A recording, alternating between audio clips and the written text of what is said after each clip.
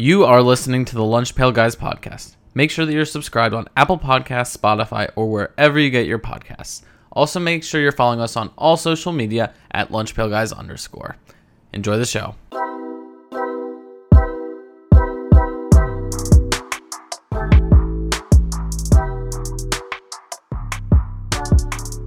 Hello, everybody, and welcome to the Lunch Pail Guys podcast. We are back again with just me and Aiden this time. We have two topics we're going to discuss today. We're going to start with a little college football. Actually, three topics. I'll cough a few times in the middle of it, and then we'll transition. Interlude, you know. Yeah. So between, anyway. So just get ready for that. In between college football and our last topic, the AL West and baseball, I'm going to cough a few times, and now that I've started, I can't stop. So, just great. And the 10-minute lead up to this, in which Ian and I talked, I didn't cough once. Yeah, so. I'll try to carry on while you're just having. So if listeners, if you hear me monologuing at some point, just know that's because Lucas is just dying. Just coughing up a lung over here. Exactly. I'm just doing my best to carry the show on. Yeah.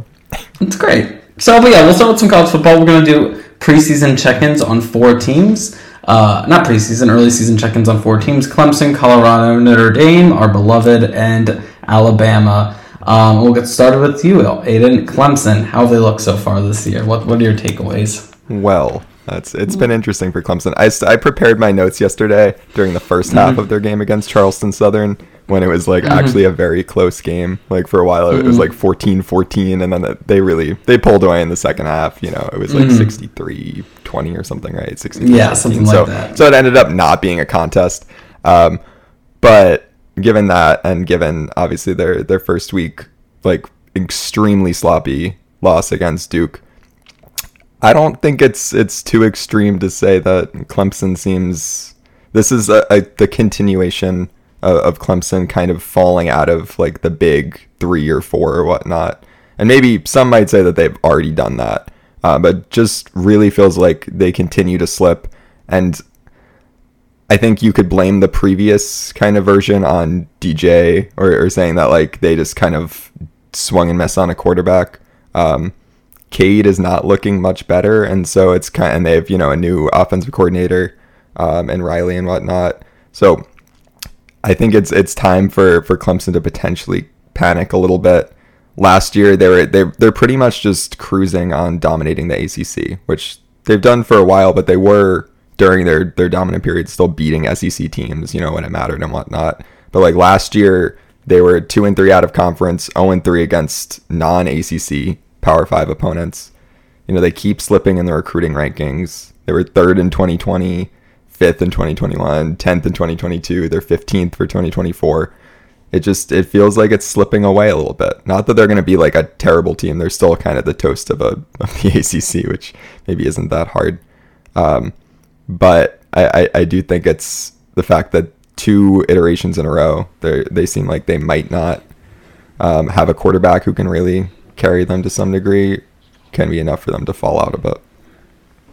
Yeah, no, I totally agree. And I think Clemson, and we'll talk about the other program later that I'll mention, but I think there have been 2 teams that have been really hurt, and now that NIL sort of fully kicked in and stuff like that, in the new era of the transfer portal, I think Clemson is one of them. I think the other is Alabama a little bit, and we'll talk about that later. But I think Clemson has been really hurt, especially by the transfer portal. And, I don't know exactly what Debo's thinking is in all this, but they have underutilized the transfer portal, especially compared to all the other sort of highly competitive teams. Even looking at Notre Dame, who got their starting quarterback through the transfer portal this year, they seem to just really just be sold on this old model of success that they had, because it worked for them between 2013 and 2020. They're we can just do this forever, and that's just not the case. There's so much more player mobility now. Yes, you can recruit well, but even as you said, the recruiting has slipped. But that recruiting, while it slipped, is hurting them, and then they can't even supplement that slip in recruiting by getting better guys in the transfer portal. So they're just sort of falling back down to earth, and so it's odd. But I feel we're sort of at the stage of a little bit of a changing of the guards in college football with them, and then Bama again, who we'll talk about later, but.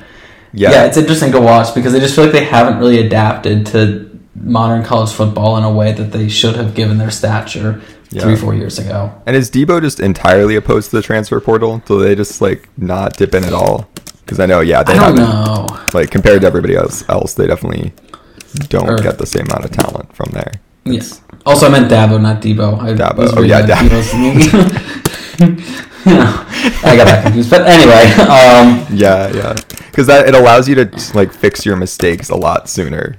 Obviously, with the transfer portal, like you don't recruit a great QB, or you don't, your recruiting class isn't as good as expected, and you can recover these days with the transfer portal. And so if you're gonna let that kind of make you fall behind, I feel like that allows the guard to change, as you mentioned. Yeah, and I mean the ACC is more wide open now. Like it's still not a great conference, but Florida State looks really good again, beating LSU. Duke beat them, so that's something. Right? Like, I'm having a hard time gauging how good Duke is, or how. Yeah. I know it's still too early, I guess, but North Carolina Duke's probably going to be potentially undefeated going into their game with Notre Dame, which will be kind of right. Exactly. Yeah, I was initially upset about the Clemson loss because I didn't realize that Duke was on our schedule this year. Because they're usually just kind of an afterthought to me. But anyway, so we're excited for Duke. Love to see them have more than basketball. Really happy.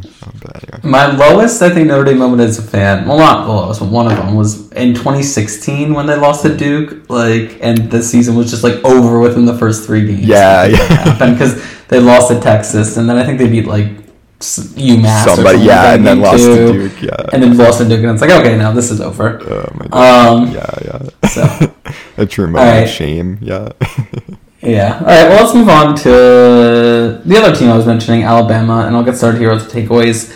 I sort of alluded to it in the last one, in that I feel like we're kind of at a changing in the guard moment in college football of the 2014 through 2020 of Clemson and Alabama dominating other teams. Obviously, being then I think Florida State won in 2014 or 2013. Ohio State winning somewhere in there. I think it was Florida State 2013, Ohio State 2014, but sometime in there, those teams be good. But after that era of it just being Alabama and Clemson pretty much every year in the playoff or the national championship.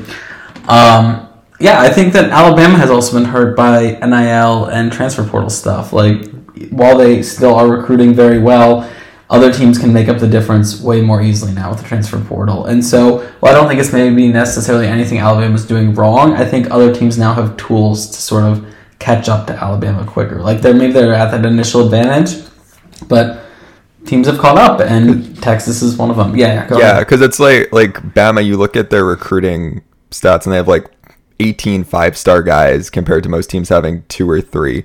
And so at a certain point, they have a ton of talent who's not making it onto the field, right? And they're going to leave and be really effective players elsewhere and just kind of spread out the talent, whereas it used to just be hoarded on Bama's bench to some degree, or some of those top teams' bench.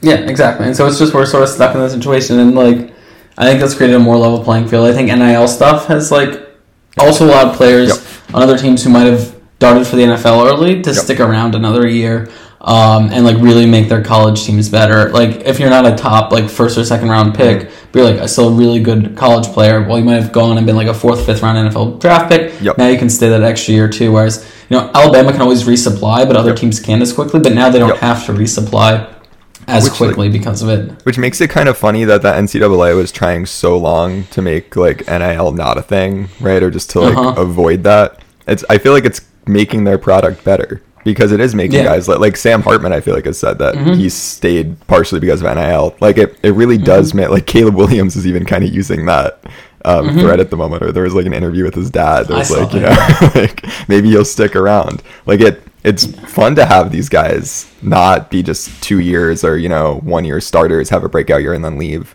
and see them stay a bit longer, especially at non-Bama teams. So I think again, it's not anything Saban or Alabama is necessarily doing wrong, but the structure has changed in college football in the last few years to allow other teams like Texas, who beat them over the weekend, to catch up more so, which I'm encouraged by. Not a great look for Tommy Rees, but I don't think that it's purely all on him this happening either. Didn't get enough shots last night of Tommy Rees losing it on the phone or anything to James.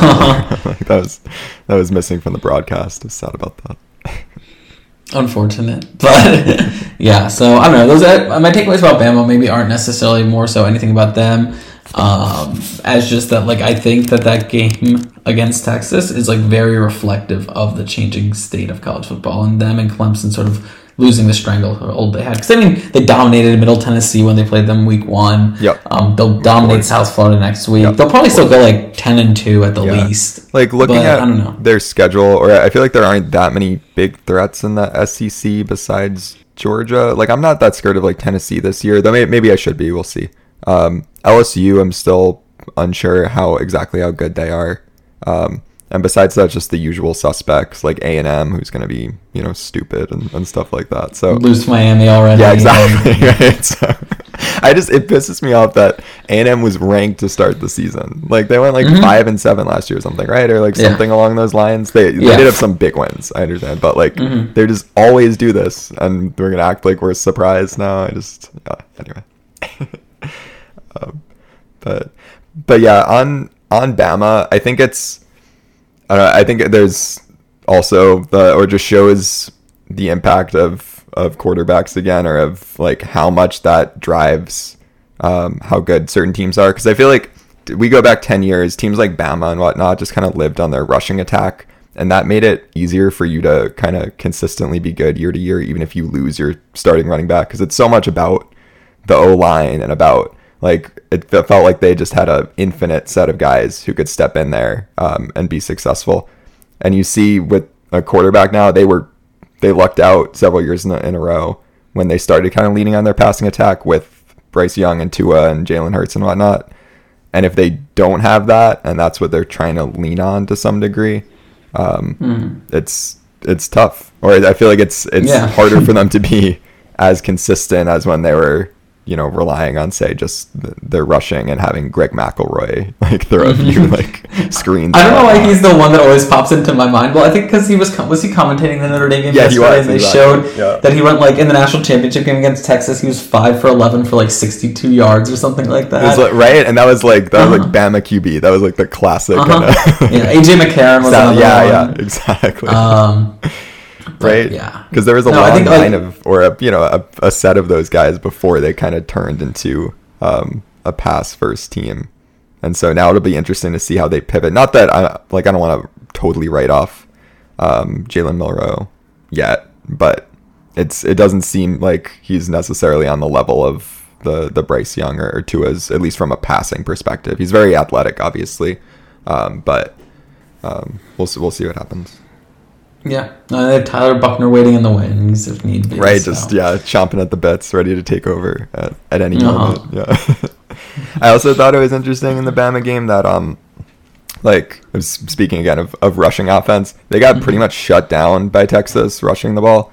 Yeah. And I feel like ESPN, they were showing graphics before the game trying to start the narrative that like Alabama's O-line was just going to dominate. Like they were showing like how much more experienced Alabama's O-line was than Texas D-line in terms of number of games played. They were showing how much larger they were, which I feel like O-lines are typically larger than D-lines, or at least like edge guys. So I was like, I don't know why you're showing this. But anyway, they were trying to make that narrative a thing, and then I think Bama averaged like 2.8 yards a carry or something not impressive. It just wasn't even a factor really.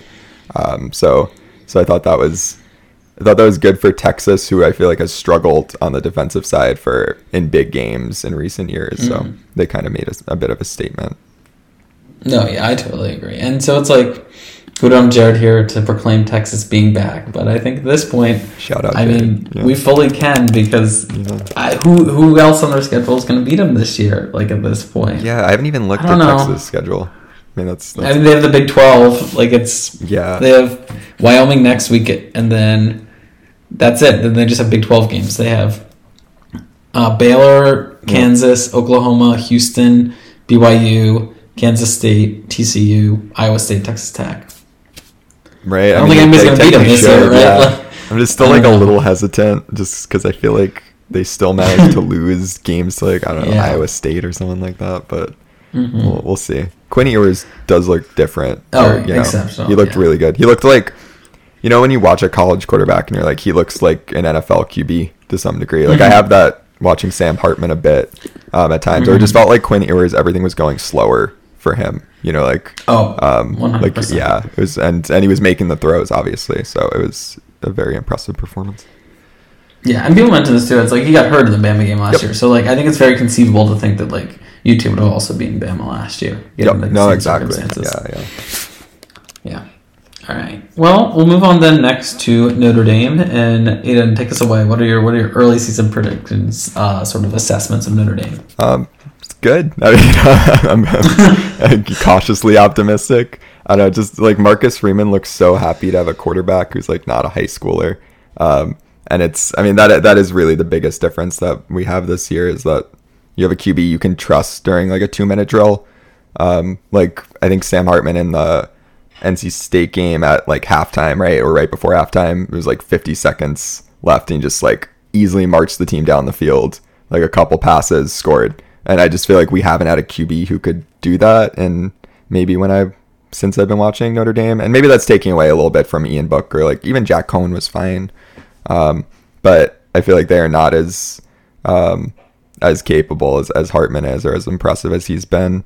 And not that, the NC State game wasn't without messiness. We had a ton of penalties, some of which seemed a little soft, but what you gonna do? There were drops. There were, the O-line was a bit concerning. I feel like Hartman got sacked a bunch more than he had been against, like Tennessee State or whatnot. Yeah. But like overall, we were favored in that game by like a touchdown, right? It was an away game at NC State, who's generally solid, and we they hadn't overplayed them. They hadn't allowed more than 30 points in a game, right, for a while. Oh, really? Like I think since 2021, and then right, because like NC State is points.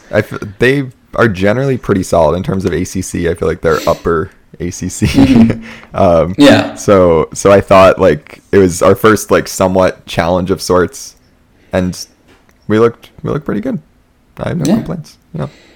Yeah, I mean, I don't have too many takeaways. Like, things have just gone well so far. Like, I do think there were points yesterday where it was, like, a little concerning. Like, that like you mentioned, with all the penalties, especially that one drive where they basically walked North Carolina State from, like, the 45 down to the 5 just on penalty. But, yeah, and the O-line didn't look great at all times, and in like its run blocking, it was good. I think in its pass protection, they did struggle a little bit. So I'm a little worried about that, especially when you go up against an Ohio State or a USC. Although USC not being known for their defense is maybe less so than mostly Ohio State, I feel like. But even just like more athletic teams will be able to get to Hartman more if that continues. But yeah, I don't know. Things have been going well. Yeah. Like, surprisingly well. And I mean, Central Michigan will be an easy win next week, and then they have Ohio State, and that's like, I think you'll really see how good they are or not. Yeah, yeah. Because like you see Ohio State on the schedule in late September, and as a Notre Dame fan, you're like, will they make it there undefeated? And they, I mean, I don't want to. This is the most unfortunate of losses. Yeah. Next week,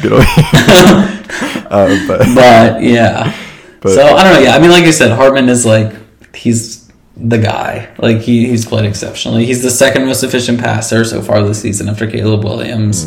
I mean, in his first 2 games, and granted it wasn't against, like, Power 5 opposition, but he led 12 drives and they scored touchdowns on 11 of them. Yep. Like the punter, like there's, it just wasn't. Ian Book could never, Deshaun Kaiser could never. I mean, Jack Cohn, like all guys who are like good enough college quarterbacks were never anywhere close. Like I think even in my lifetime of watching Notre Dame football, which has been since like 2002, he's like the first like game breaking quarterback they've had. Like Brady Quinn was very good. Yeah, I don't know, but like Brady Quinn is like. Brady Quinn is the closest they've had to it, but I don't know. This feels like different. He's like dominating. Yeah, he just feels like it's a little below him so far. You know what I mean? Like, and not that it will necessarily stay that way as they play teams like Ohio State or whatnot, but he just feels like he's better than the competition pretty clearly. So, I totally agree. Yeah. Do you have Ohio State predictions or? I don't know. We haven't seen too much of Ohio State yet. Their offense hasn't looked great, honestly. Like they kind of sputtered out of the gates, but I don't know. They still have 2 more weeks. I'm sure Western Kentucky will be another warm up for them this weekend. Yep.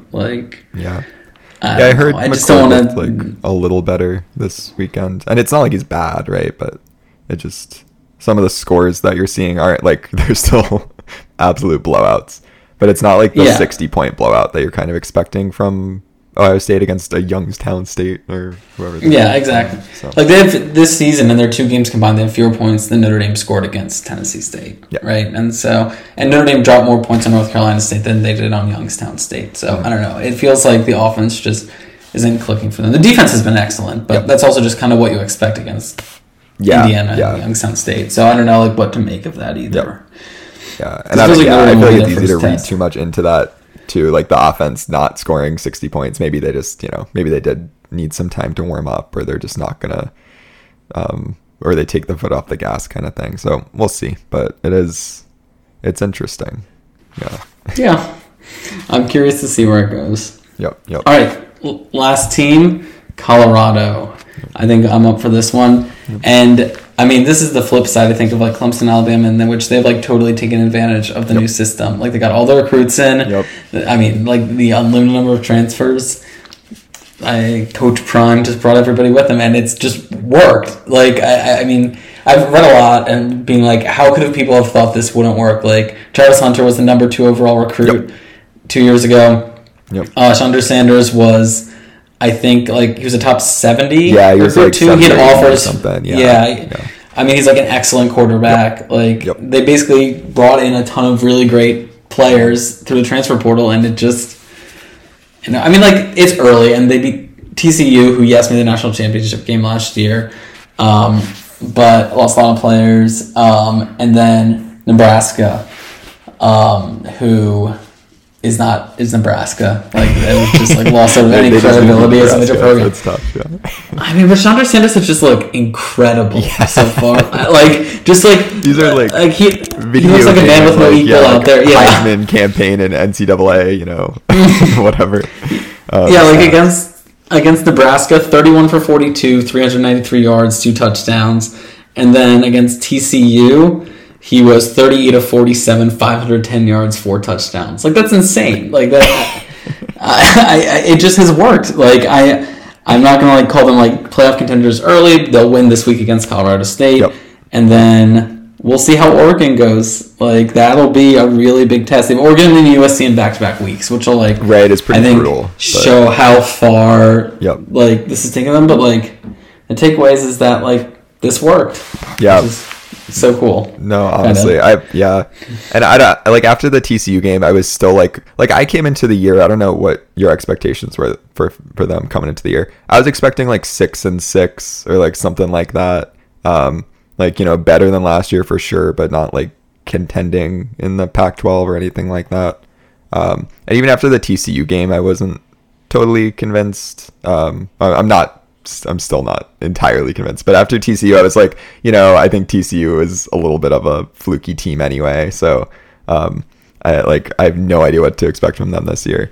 But the Nebraska one, I feel like Nebraska's Nebraska, but Nebraska always plays people close kind of thing. And the second half, they just ran away with it and absolutely blew it out. So I thought that was, very impressive. So we'll see. Yeah, but I mean, it's a huge story. I don't have much more to say than that. I'm interested to see, they'll beat Colorado State this week, and then it gets tough. Like, I think, it's obviously better than I expected so far. I was similar to you. I'm like, they'll get better this year for sure. They'll maybe be like 6-6, 7-5, and then use that to build from there. But I don't know. I don't think it's unreasonable to think they'll be like 8-4 or 9-3 at this point. Right, that's right. Yeah. Like, I still don't think playoff contention is like going to be a thing, but I think they will. Yeah. And the Pac-12's kind of tough. So it is. The Pac-12 has not lost a game yet. We're not a single team in the Pac-12 has lost to USC. Okay. So besides that, or Cal lost too, but they played Auburn close. There was a time when there was when they were 18-0 so far in the season. Yeah, because they showed it at the end of the at the end of one of the games that they were 17-0, which is absolutely wild. Because think about the SEC, like. Mm-hmm. What's the SEC's out of conference record so far against not that good? Anyway, so it's definitely been like a fun thing to follow. Obviously, the Colorado stuff. So like their ticket prices were crazy right this weekend. It's like they're just like kind of hysteria around it that's kind of fun. So yeah, no, I agree. I think one of the pregame shows was there last week, maybe Fox's, and they're like, we're just going to go back again this week. Our stuff's already there. It's a big show. It's big. Like, there aren't really any great games next week, so might as well just, like, stick around there. Yeah. Is last week the first, or is next week the last one before, like, conference games, like, really kind of kick in? Because, that's funny. Yeah, so we'll see. All right, and we're going to finish off today with some baseball. The season is wrapping up, and we're going to talk about the AL West. It's pretty close. There were 3 teams within 3 games of each other as of the time of recording. Astros in first, Mariners a game and a half back. The Rangers, who might be the most notable in terms of just like what to discuss about these teams, are 3 games back, having won the division pretty handily at some point. Aiden, I'll start to you. Who do you think wins the AL West, and what do you make of the Rangers collapse, the Mariners rise, all that sort of stuff? I like hate to say it, and I just feel like it's going to be the Astros. It just feels like how the world works, which is extremely sad. With that said, there are a lot of interesting storylines going on. Like the Mariners, I guess to start with the Rangers, the sad storyline. They really bet on it, right? And at some point, as you mentioned, they were pretty far ahead. They're up, I think, 6.5 games in June or so. And now they're just, or at least last time I checked, they were just out of third in the wild card. They're 4-16 in their last 20. Their bullpen is melting down. Their offense is still good-ish, but also kind of trending down. They were one of those teams that had crazy April, May, June in terms of hitting with runners in scoring position. One of those things that it's kind of hard to keep up over time. And they're losing a lot of tight games now. So it's been kind of an interesting downfall because the Rangers were an interesting story to start the season with, or I feel like I was skeptical that they'd be good. They keep just spending on big ticket guys, and it hasn't historically really worked for them in the past few years. And this year it was a little bit different, even though they did lose, Jacob deGrom first couple weeks and that kind of stuff. But the offensive talent was really carrying them, and it just seems like they've run out of steam at this point, and injuries have caught up to them. Kind of a degree of overachieving has caught up to them, and so it seems like even by going out and grabbing Max Scherzer at the trade deadline and continuing to go for these kind of high priced guys, that spending isn't enough. And I feel like that's been a general story in baseball this year with the Mets, or the Dodgers are obviously still good, but the Yankees, a lot of the big spenders aren't really performing. And so I think that's probably good for baseball to some degree. But it has been kind of interesting because I feel like last year was a year when you were are these the teams with the big budgets? And maybe they still will. Are they just going to kind of take over? Because the Mets had a good year. The Yankees had a pretty good year. The Dodgers were still good, that kind of thing. But and to throw in the Padres too, who this year are historically underperforming their numbers. They don't have a good record, but all the statistics indicate that they should be an excellent baseball team. So I don't know. I totally know, that's a very good point. The Padres, because those are those might be within the top 5. Those are 4 of the teams I feel like in terms of spending. Anyway, so the Rangers, that's kind of just that's been interesting to follow, and the Mariners obviously have been the opposite. Over the past couple months, just absolutely dominant. They're just out of first place now. I think they've cooled off a little bit, but in August they were just crazy. They lost 6 out of 27 games, and 3 of them were in extras.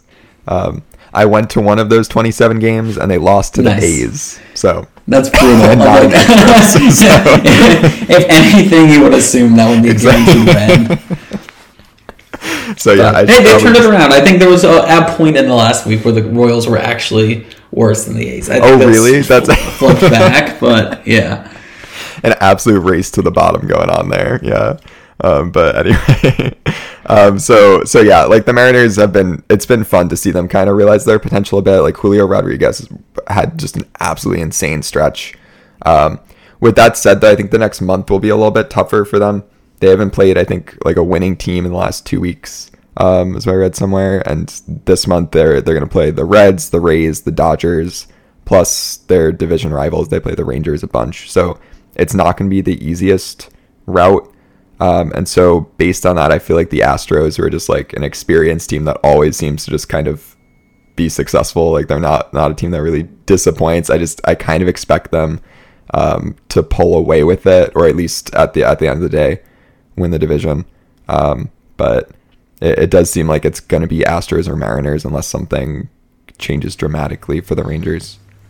Yeah, and I think like just to just pile on a little bit to the Rangers, like you had alluded to their pitching too before, but I mean the numbers are just awful behind it. Their ERA is 6.35 since I think August 15th, or the last 3 weeks or whatever the math works out to be on that. Yep. They're 25th in walk rate. They allow the most home runs. You know, every starter has an ERA above 4.5.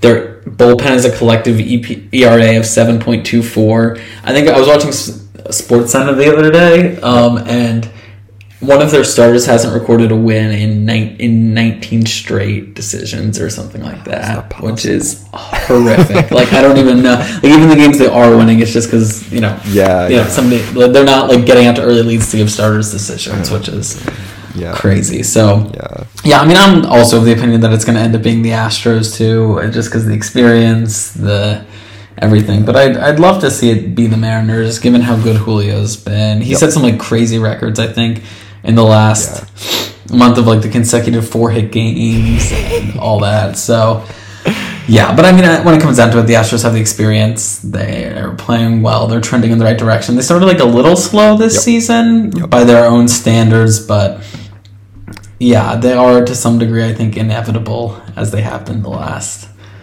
7 or 8 years of MLB baseball. Yeah. It's kind of funny, like, looking at the Astros splits, they're 35 and 35 at home and 45 and 27 away.